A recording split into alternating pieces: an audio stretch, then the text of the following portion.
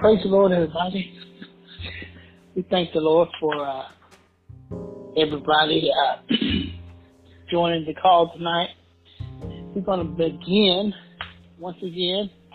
We are continuing our study in biblical beliefs, doctrines believers should know.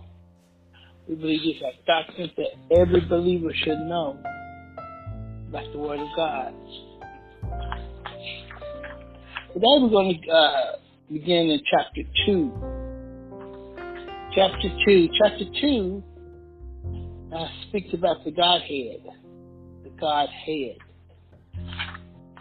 We're going to look at this tonight. Okay. Father God, we thank you. We give you the praise. We give you the glory. We give you the honor. Oh, Father, we thank you again for a day we never seen before. We thank you for the strength you gave us today. We thank you for protection. We thank you for all things as well as they are. Holy Father, we ask in Jesus' name that you go with us tonight in the study of your word. Open up your word to us, Holy Father, we may understand. Holy Father, help us hide your word in our hearts so we may not sin against you, that we may obey your word. Holy Father, for we know that you won't followers that will obey you. As your word says, if you love me, you keep my commandments. Holy Father, we ask for that ability through the power of the Holy Spirit. This we ask in Jesus' name. Amen. The Godhead, chapter 2, page 27. Once again, may have to sort of move a little quickly tonight, and so we can get to the whole chapter. As I move, I will call out the page number that I'm on. So if you lose me, then you know what page I'm on. I will name some scriptures too. If you don't get all the scriptures, if you're not able to turn, just jot them down so you can go back and study them later. So that we will probably move at a hurried pace, just so we can get through the entire chapter. The Godhead is also known as the divine nature. The divine nature of God, you know, his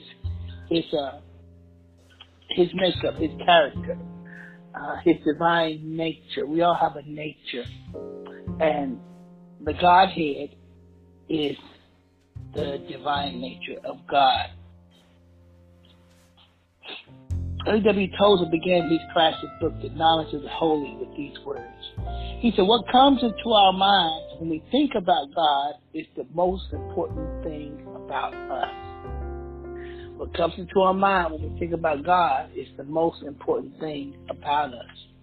Because that's going to steer the rest of our life. That's going to steer the way we think, the way we talk, the way we speak, the way we live. If we have no regard for God, or we don't believe He's real, or we don't, or we think He's a big genie in the sky, that's how we're going to live our lives. But He is to be the object of our worship, so it is essential to understand who He is. The great three in one. The great three in one. Page 28. The most complex and important truth about the Christian God is that He is triune. He is triune. In other words, that means He is three in one, which relates to the Trinity. We know that the word Trinity is not in the Bible, and that we know that the word Trinity is also a word that is used by Catholics a lot, and it's used to describe the Father, the Son, and the Holy Spirit. Oftentimes we don't describe God like that because especially in our faith, most of the time we often hear it said that Jesus is God, God is Jesus, the Holy Spirit is Jesus, and that's true in its essence, but there are three different characters of God, or three different persons. Let me say there are three different persons the Father, the Son, and the Holy Spirit. They all work in the same mission and in the same union, but we need to know that Scripture, and we'll get into that a little bit deeper. Scripture talks separately about God the Father, God the Son, and God the Holy Spirit. Although they work in unity, there are three, and that's known as the triune God. The Trinity is a reference to the fact that God existed eternally in three persons: God the Father, God the Son, and God the Holy Spirit. Though they are one in their essence, there are three in person. The good news for Christians baffled by the Trinity is that God is who He is, apart from what we know. As Fred Sanders notes, reality comes first, and then understanding follows it. So whether we understand the triune God, He's not going to stop being triune just because we don't understand it, or just because we don't believe He's 3 in 1. Because He is, and He will continue to be who He is, whether or not we understand it. But like He said, He said, reality comes first. Who God is, that's what it is. But that reality is first. And then as we go along and walk with God and mature in God, then the understanding comes. Then we begin to learn more, and then we begin to realize who God is, at least a portion of Him. Especially since the Bible never uses the precise term as Trinity, there are at least 3 key dimensions of the Trinity that believers should start with. Number 1, they are the same character and attributes. God Father, God Son, God Holy Spirit share the same character and the same attributes. They work in concert with one another. They don't work against each other, but they work together in concert and complementing one another. Number 3, they perform different functions. God the Father created the world, the universe, and everything in it. God the Son, He sent to save us from our sins, to die for us. God the Holy Spirit, He sent to live within us and be a comfort for us until He comes back. They have different functions. They are equal in power and glory and honor indeed. They stand eternally in fellowship with one another, never dissenting in opinion or will.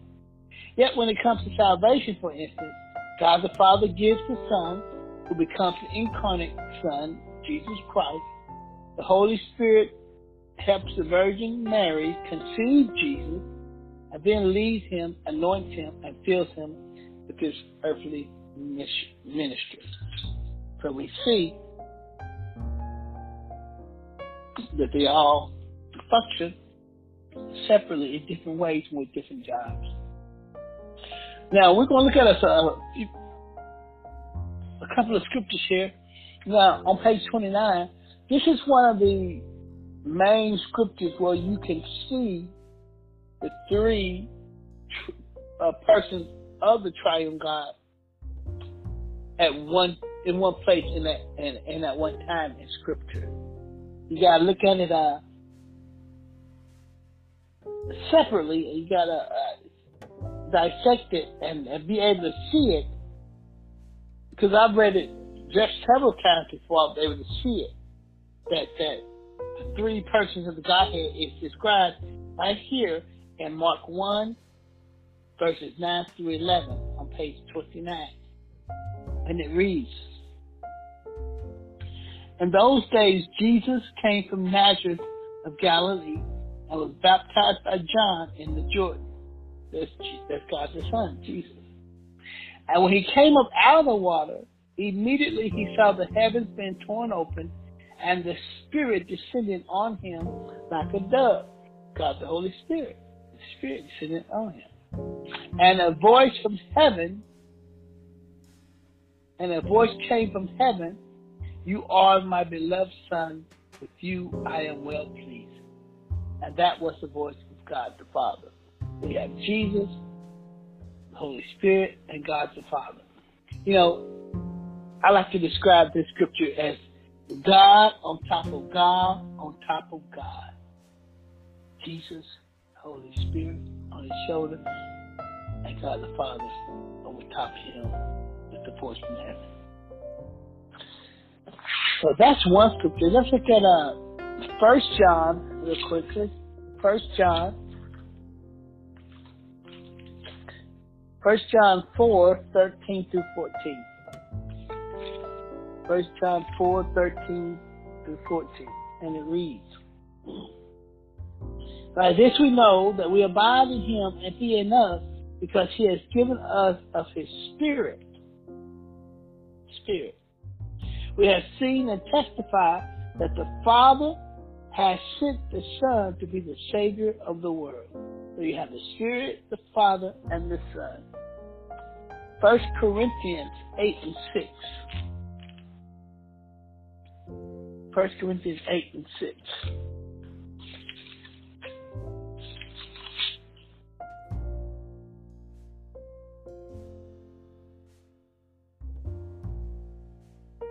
Let's go up to 1 Corinthians 8:4. Let's read, start at 4 and go down to 6. 1 Corinthians 8:4. "Therefore, concerning the eating of things sacrificed to idols, we know, see that there is no such thing as an idol in the world, that there is no God but one God. For even if there are so-called other gods, whether in heaven or on earth, as indeed there are many gods," see, that's lowercase g. So he's talking about there's many idols that people may call gods with a lowercase g, but there's only one God, capital G. He said there are many gods, lowercase, and many lords. You know, lords as in people or things that rule your life. Back in the Bible, they said the wife used to call the husbands lords, the lords of the country or the lords of the city. That's what he's referring to. But when we speak of Lord, we speak of the sovereignty of God over our life. Verse 6.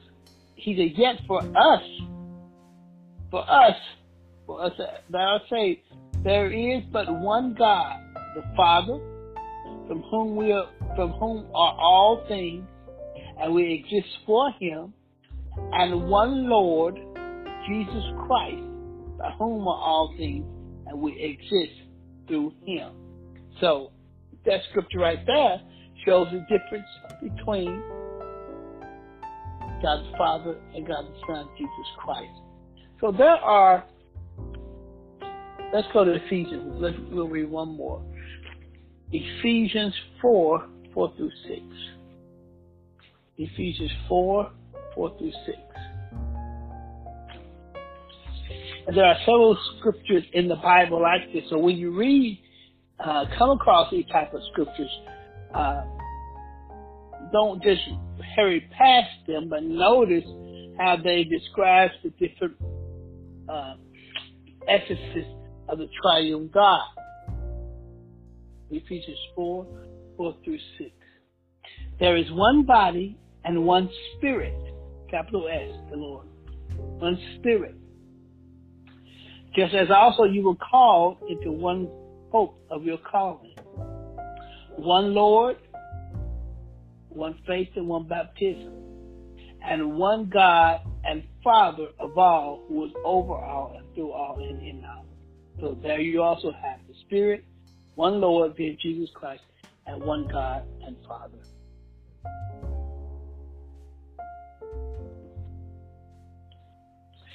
Page 29, we also want to talk about his attributes. Now these are his attributes, or God's attributes, and they are his alone. Humans don't have these attributes. Humans don't have these characteristics nor these abilities. It says, what's in a name? What's in a name? When it comes to God, however, we aren't in any position to know Him, let alone give Him a name apart from His revelation. So, we don't know who God is unless He describes Himself to us, unless He lets us know who He is. We have no way of knowing God. So when God decided to come down from heaven and to let His name rest in a place among Israel, God had to allow or to let His name, let His glory dwell in a place. The first place that He let His glory dwell was in Shiloh. You know, that was the first temple or dwelling or holy place of God was in Shiloh in the scripture. In the time of Israel, He let His name there, let His name dwell there. So what we know of God and of His character is because He allowed us to know it. And He has many names. Page 30, Yahweh, I am who I am. However, when we return to some of these ideals, this being a sign of God's self-sufficiency, He cannot be surmised in a conventional Hebrew name. Just one name won't describe Him all. So that's why there are several names in the scriptures that describe the different characters and the different characteristics of God. Now, number one, we're going to look at His omniscience. His omniscience, page 30. That is His all-knowing ability. His ability to know everything. As the Psalms 139 describes here. He says, "O Lord, you have searched me and known me. You know when I sit down and when I rise up. You discern my thoughts from afar. You search out my path and my lying down. And you are acquainted with all my ways." David knew this when he wrote that song. He said, "You know everything about me." So there's nothing we can do, think, to hide from God. He knows everything about us. He knows us better than we know ourselves.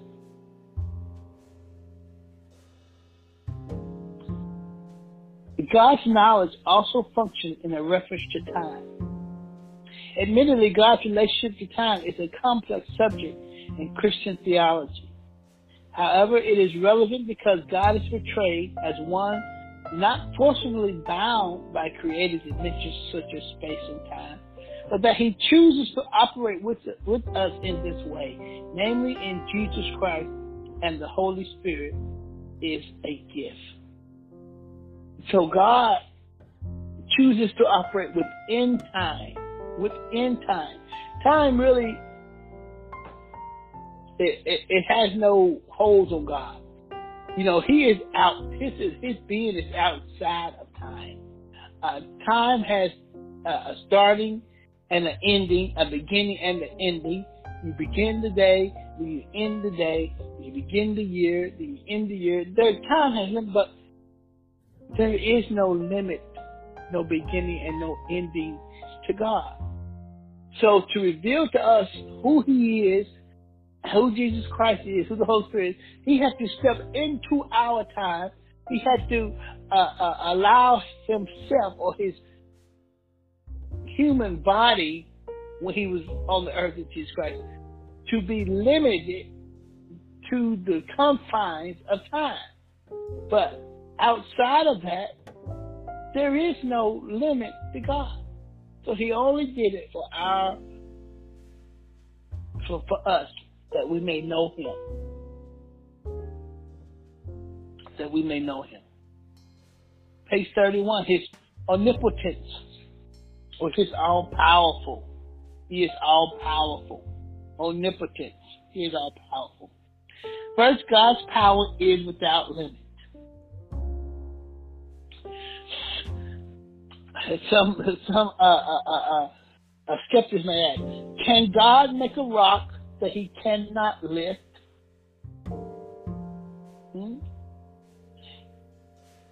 can God make a rock that he cannot lift? No, he cannot make a rock that he cannot lift, because his character would not allow him to do something like that. His perfection, for example, would lead him to exercise his power in a way that conflicts with either his character or his will. So there's no conflict in God.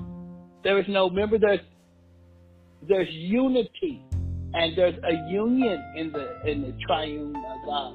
So his character would not allow him to create a rock that he could not lift, although he is all powerful. Second, God's power is further evidence that he is sovereign, that he is a sovereign God. You know, that word sovereignty means the power to rule. The power to rule. And humans have a problem with saying that somebody is sovereign over them. And that word sovereign is huge, because it means that somebody has control over your whole life. Where you think, what you eat, what you dress, even where you live, where you work at. Whoever is sovereign has the power to rule over your life. You know, so they have the power to control your whole life. That's what God has. That's who God is. He's sovereign. He has the power to reign in our lives. A sovereign ruler is able to do as he freely chooses. He rules over all, over everything, over everybody. Especially, he rules over the unsaved world too. They just don't know it, or they just refuse to live according to his word. And he, being sovereign, allows them to go along in their sin or living how they want to live, because he's allowing it. But the ones that are saved and the ones that have given their life over to Christ, we're saying that he's sovereign in our lives, so we live our lives according to his word. Now, when God freed us from the power of Satan and from the power of sin, he didn't free us from Satan's grip so we can just go off and live or do anything. No. He freed us from Satan as being our master. He freed us from Satan being our master. So now he could be the master. So we really just changed partners. Satan was our master. He was a harsh taskmaster, and God got us out of that. And now he is the master. So he freed us so we could become servants of his, slaves to him, because he's sovereign. And when we said that we are going to live for Christ and allow him to be sovereign, we are saying that we are giving up the ability to make up our own minds in our life. You see that? When we say that he is sovereign over our lives, we are saying that we consciously are giving up our own ability to make up our own minds about our life. We now turn it over to God, and he rules and super rules in our life. Omnipresent. That means he is present everywhere at the same time. Just like Psalms 139 also says. He's present everywhere at the same time. It's omnipresence. David also says here, he said, where shall I go from your spirit? Or where shall I flee from your presence? If I ascend to heaven, you are there. If I make my bed in Sheol or in hell, you are there. If I take the wings of the morning and dwell in the uttermost parts of the sea, even there your hand shall lead me, and your right hand shall hold me.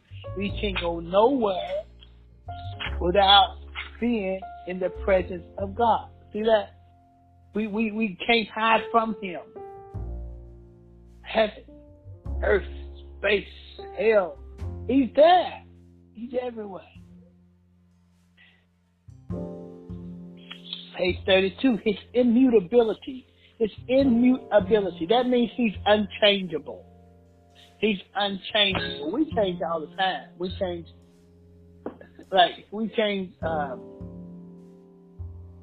We're emotional creatures, and some more than others. One day we may be up, next day we may be down. One day we may be in good spirits, next day we may be in bad. We change all the time. Well, his whole body is changing as he's getting older, but he does not change. One song writer wrote, "Hold on," I gotta see what type of condition my condition is in. That's what we are. Sometimes we just, hey, wait a minute, hey, I gotta see what type of condition my condition is in. Don't come at me like that. My condition may be in a different type of condition today. So you better check my condition before you come at me like that. But God doesn't change. He's always changing. His immutability. Look at Numbers 23:19.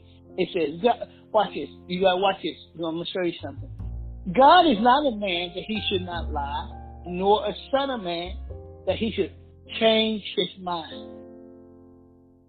Or has he spoken and he will not fulfill it?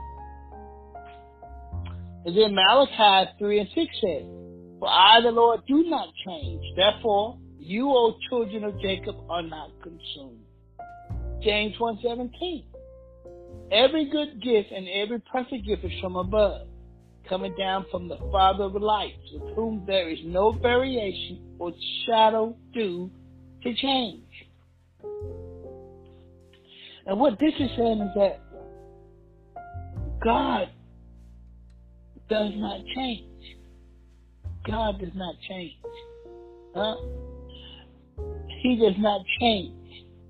Now, what about the scripture? Some of the scripture says where God has changed his mind, or God repented. You think, well, there's a contradiction there, right? No, there's not. Because look, in Numbers 23:19, where it says that God is not a man that he should change his mind. Change his mind is the same Greek word for repent. Or in other words, this is saying God is not a man that he should repent. We said change his mind, but in the original Hebrew, it says it means to change his purpose from a divine decree. To change his purpose from a divine decree. So in other words, it's not saying that God doesn't change his mind like we do, that God can't, or it doesn't say that God cannot change his mind. What it's saying is that God will not change his divine purpose or decree. In other words, if God said it, it's going to happen. If God said it, it is going to happen. His divine purpose or his decree does not change. So he may decree that you be a minister, or you be a pastor, or you be a deacon. That may be his purpose for your life.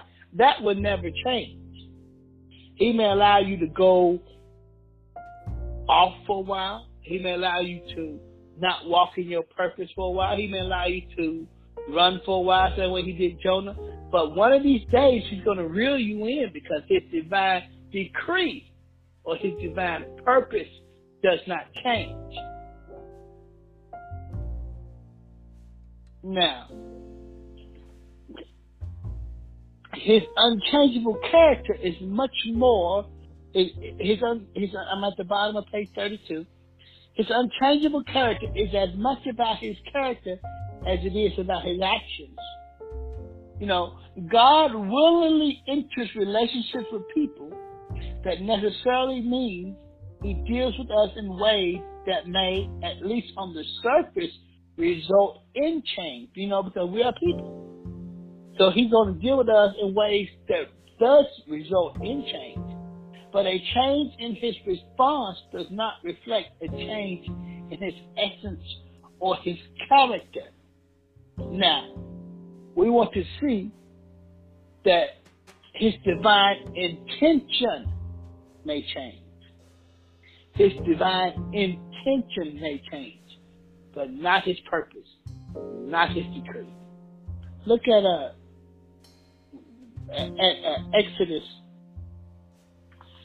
Let's look at Exodus 32:14. Exodus 32:14. What does it say? Exodus 32:14 says, so the Lord changed his mind about the harm which he said he would do to his people. That's the same Greek word. Well, that's not the same Greek word. It's the Hebrew word there. But it means the same thing as the Greek word, change his mind. In other words, it's saying here that his divine intention may change. So, he changed his mind about the harm he would do to his people.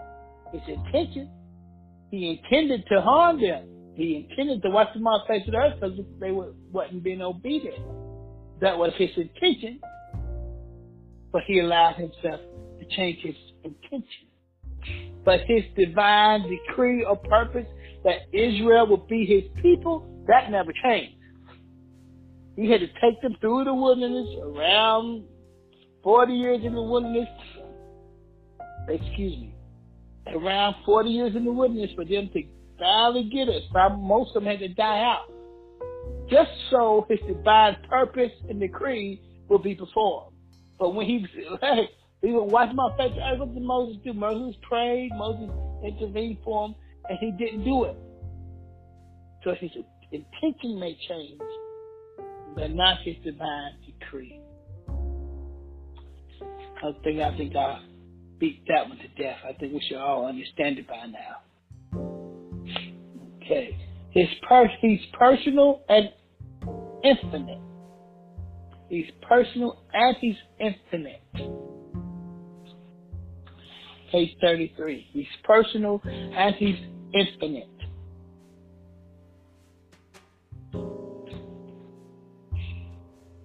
There is no developing technology that will ever finally figure him out. The human mind reaches a point where it can go no further. Of course, because God is personal, He gives us His very Spirit to help us make sense of His Word. He gives us His Spirit so we can help us make sense of His Word. And without His Spirit, there's no way we could make sense of His Word. His Holy Spirit comes and gives us the understanding. Wisdom comes through the Spirit of God. Understanding comes through the Spirit of God. We don't just get it. We're not born with it. It comes through the Spirit. Page 34, His attributes. God and His will for us. God and His will for us. Okay, now these, there's a second class of characteristics that God perfectly possesses. Yet what makes these unique from the aforementioned attributes is that they are ones God's people are also called to possess. These are also characteristics that we are called to possess. They are sometimes known as the communicatable attributes. Communicatable attributes. So, these are some of the characteristics that God wants us to show in our lives, although they belong to Him. And remember, He's personal and He's infinite. There's no stopping His existence. It's infinite. He wants us to take a part of Him and be a part of Him and live as the sons and daughters of God in the earth. And these are also attributes and characteristics that God has passed on to us through the Imago Dei, His divine nature. His divine nature. These are things that live forever. Our abilities to think, to reason, to love, to calculate, to communicate, to love, to relate to one another. This all comes from the attributes of God. The first one is His holiness. His holiness. God's most fundamental moral quality is His holiness. His holiness. God's holiness forms the basis of His commands and laws to His people. Even for New Testament Christians, the holiness language of the Old Testament is applied. For something or someone to be holy means it is to be set apart for special use. Holy means set apart for special use. It didn't say set above. We're not better than everybody else. We're not to look down on other people that doesn't live like we live, that doesn't understand God's word like we understand it. So we look down on the sinner, the hobo, the butler. We're set apart. He didn't set us above nobody. All the ground is level at the cross, and we all stand there in need of a Savior. He is holy. He is holy. And He allowed us to be set apart for His use. We are told, in fact, that without it, no one will see the Lord. Hebrews 12:14. Holiness without, no man shall see the Lord. No, not in peace.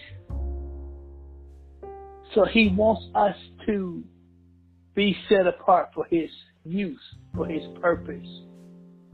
He wants us to be different from the world. He wants us to be different from the people we work with. He wants us to be different from the people we go to school with, and different from people in our neighborhood, set apart, so they can look upon us, see our good works, and what? And glorify the Father. Not glorify ourselves. Not that we get the glory, but to glorify God. That He gets the praise. That they think about, well, if they can live like that, then I can live like that. Or I want to live like that. Or I want to be like them. In essence. And they have a thirst for God. Wearing white, women in white. Back in the day, all the women would wear white. You know, from their neck down to their toes, they're all in white. And you were not coming there in nothing else but white. If you come there in something else, you couldn't sing in a choir. Because you wasn't holy, they used to say. You wasn't holy. You got to be in the holy white. You got to button your shirt up. Every button on that shirt up top of your neck got to be buttoned. This is holy. This is holiness, church. That's not holiness. God is holy. We are not. But He sets us apart so He can use us and appear to the world that we are His and take a part of His holy nature. Love. Love is also an attribute of God that He shares with us. Love is the character of God. Love is who He is. Love is the whole character of God. That's why people may use the word love. They just use it all the time. I love everybody. I love you. Or I love the whole world. No. Love is God's character. Only reason He didn't destroy Israel in the wilderness is because He loved them.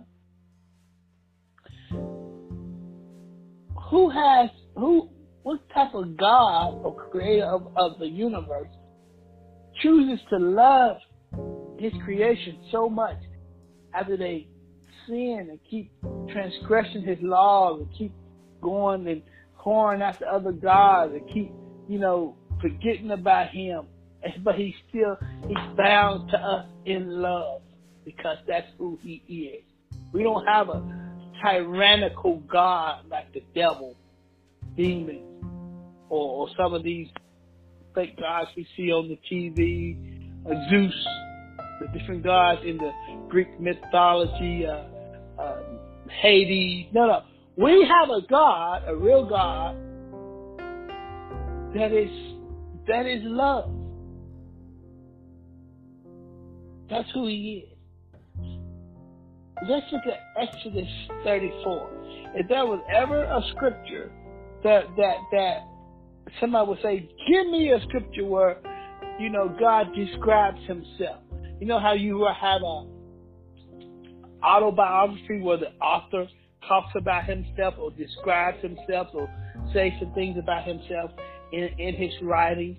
This verses of scripture is autobiographical because it describes God in his own words. In his own words. Like nobody can describe you better than you can describe you. We may have a hard time talking about ourselves or trying to describe ourselves, but if we really had to, nobody's better at telling somebody else who we are, what we're made of, what we like, what we don't like. Here, let's look at God's autobiographical description here. Just small portion. Exodus 34, 6 and 7.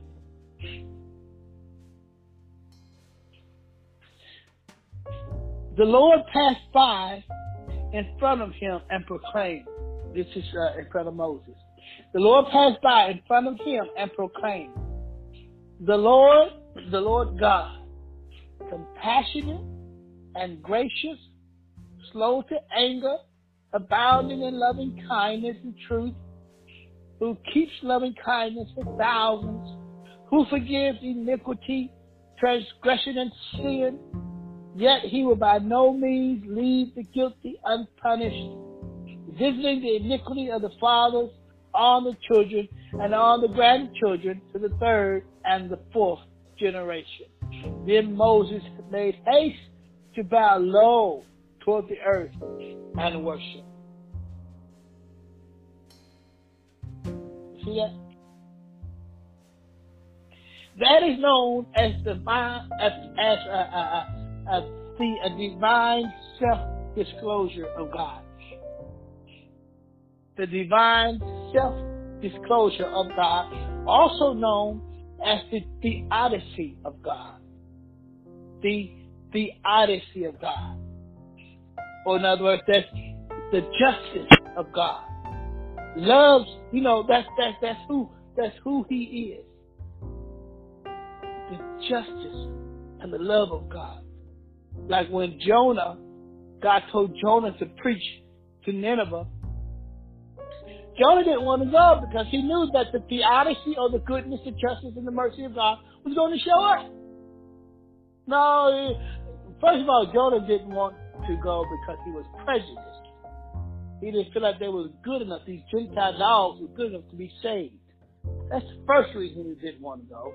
And the next reason, one of two among many, no doubt, was because he knew that God was going to be a merciful God, because that's who you are. Your hesed is going to show up. Your loving kindness, described as the hesed, the steadfast love that makes up your character, is going to show up because you just can't help yourself but to love. So Jonah said, I don't want to go. But that's who he is. That's who he is. And that's the only reason God hasn't destroyed a lot of us, because of his hesed, loving kindness, steadfast love. Love stands between justice and judgment. That's why God didn't destroy Nineveh. That's why God didn't destroy us. Because judgment doesn't have the final say.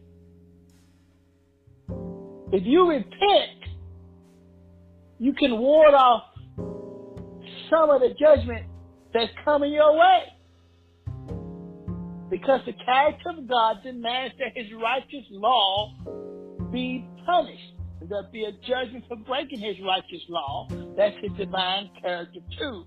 But his hesed or his love or the theodicy of God known to the theologians always shows up and he steps in like a divine lawyer that doesn't let justice have what yeah, they did wrong and they got punished, but that's enough. Sometimes as growing up as a child, my daddy used to punish us and spank us. Sometimes my mother had to step in, okay, that's enough. That's enough. That's what his love does. And that's what people don't understand when they so flippantly say, I love is like God loves. I love everybody. Yeah. No, you do not. Love loves the homosexual with a godlike love. No funny stuff. Love loves the prostitute with a godlike love. No out of the way stuff. Love, that's what love does. And that's why I say, like his disciples said, Lord, increase my faith. Because we have to come up to that too. The justice and the judgment known as the theodicy of God is what we need in our lives too. Let's go on to page 35.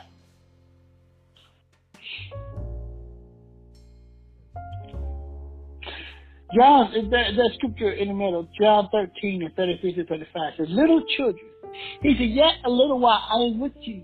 You should seek me. And just as I said to the Jews, so now I also say to you, where I am going, you cannot come.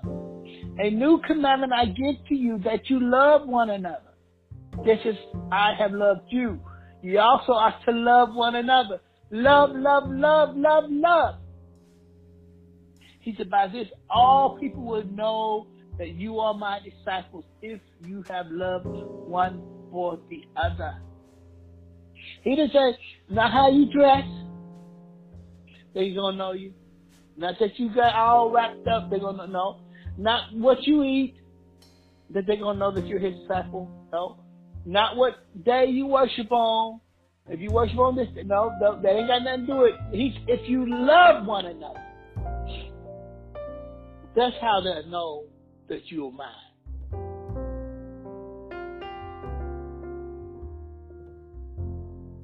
The justice of God.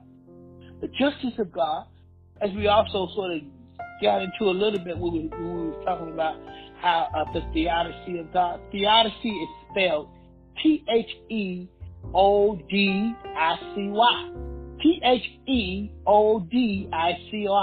The first four letters, Theo, Theo. That means God. Theo. Theodicy of God. Anyway, we spoke a little bit about his justice. And we see at the bottom of page 35. He is called the righteous judge.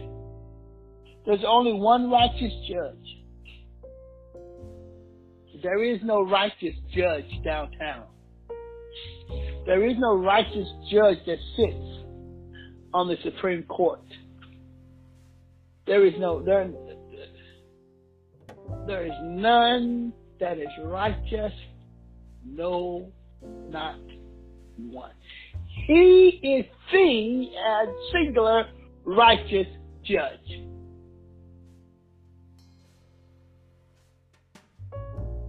You ain't gonna get a righteous judgment from this world.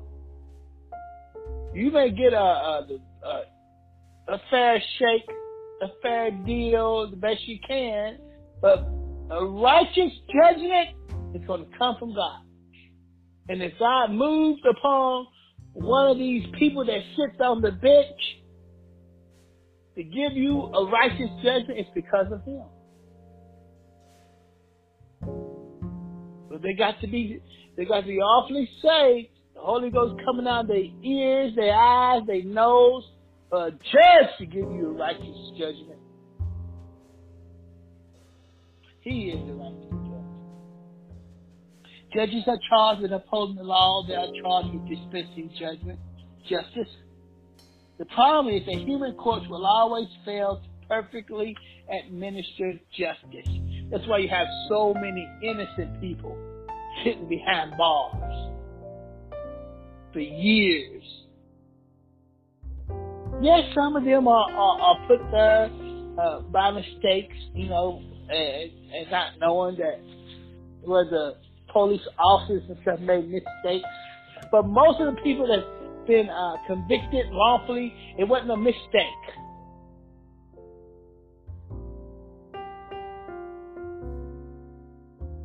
It's because human judges fail to adequately administer justice. It comes from God. That's why the Lord wants us to pray to him. Once again, I'm going back to it. When he became the sovereign Lord of our lives, he wants us to pray to him for justice. So like Pastor Moses said a few weeks back, she said, pray the Lord of the harvest, that he will send laborers into the harvest. That's one thing that God had such an issue with Israel, was because that they stopped worshiping him and serving him. He said they stopped coming, they stopped following after me, or they stopped loving him. They stopped seeking him. He said now they pray to their idol gods. So he wanted them to pray to him. They were looking to the Egyptian gods of the harvest, the Egyptian gods of wealth and money. And God was like, I just delivered you from bondage in Egypt. I brought you out of those chains from Egypt, but you're going back to Egypt and you're serving Egyptian idol gods. And you're praying to them to send you rain. You're praying to them to send you a strong harvest. He said, but you used to pray to me. You used to get your source and your strength from me. That was the issue.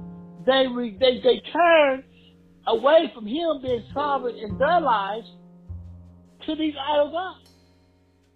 And that's what God is saying to us today. He wants us to pray to him. Seek justice from him. Seek our help and strength from him. Seek what we need and talk to him. And don't make a decision in life without going to our sovereign Lord first. He don't want us to get up in the morning and decide, Lord, what am I going to do about this problem? He wants us to pray to him. But no. We don't exit stage left, right when it comes to God making decisions in our life. We don't exit stage left, right when it comes to being just to other people in our lives. We hooking and crooking, we're scheming. We are cheating our own family members for that mighty dollar, for money. That's the only thing you love is money. But when you die, and they throw that cold earth in your face, and when they throw them rocks on your casket, ashes to ashes, dust to dust, your money ain't gonna help you. Hey! God said, call to me now.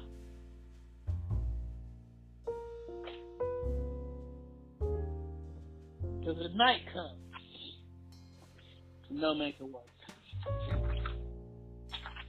Page 36. He has many other more attributes. Many.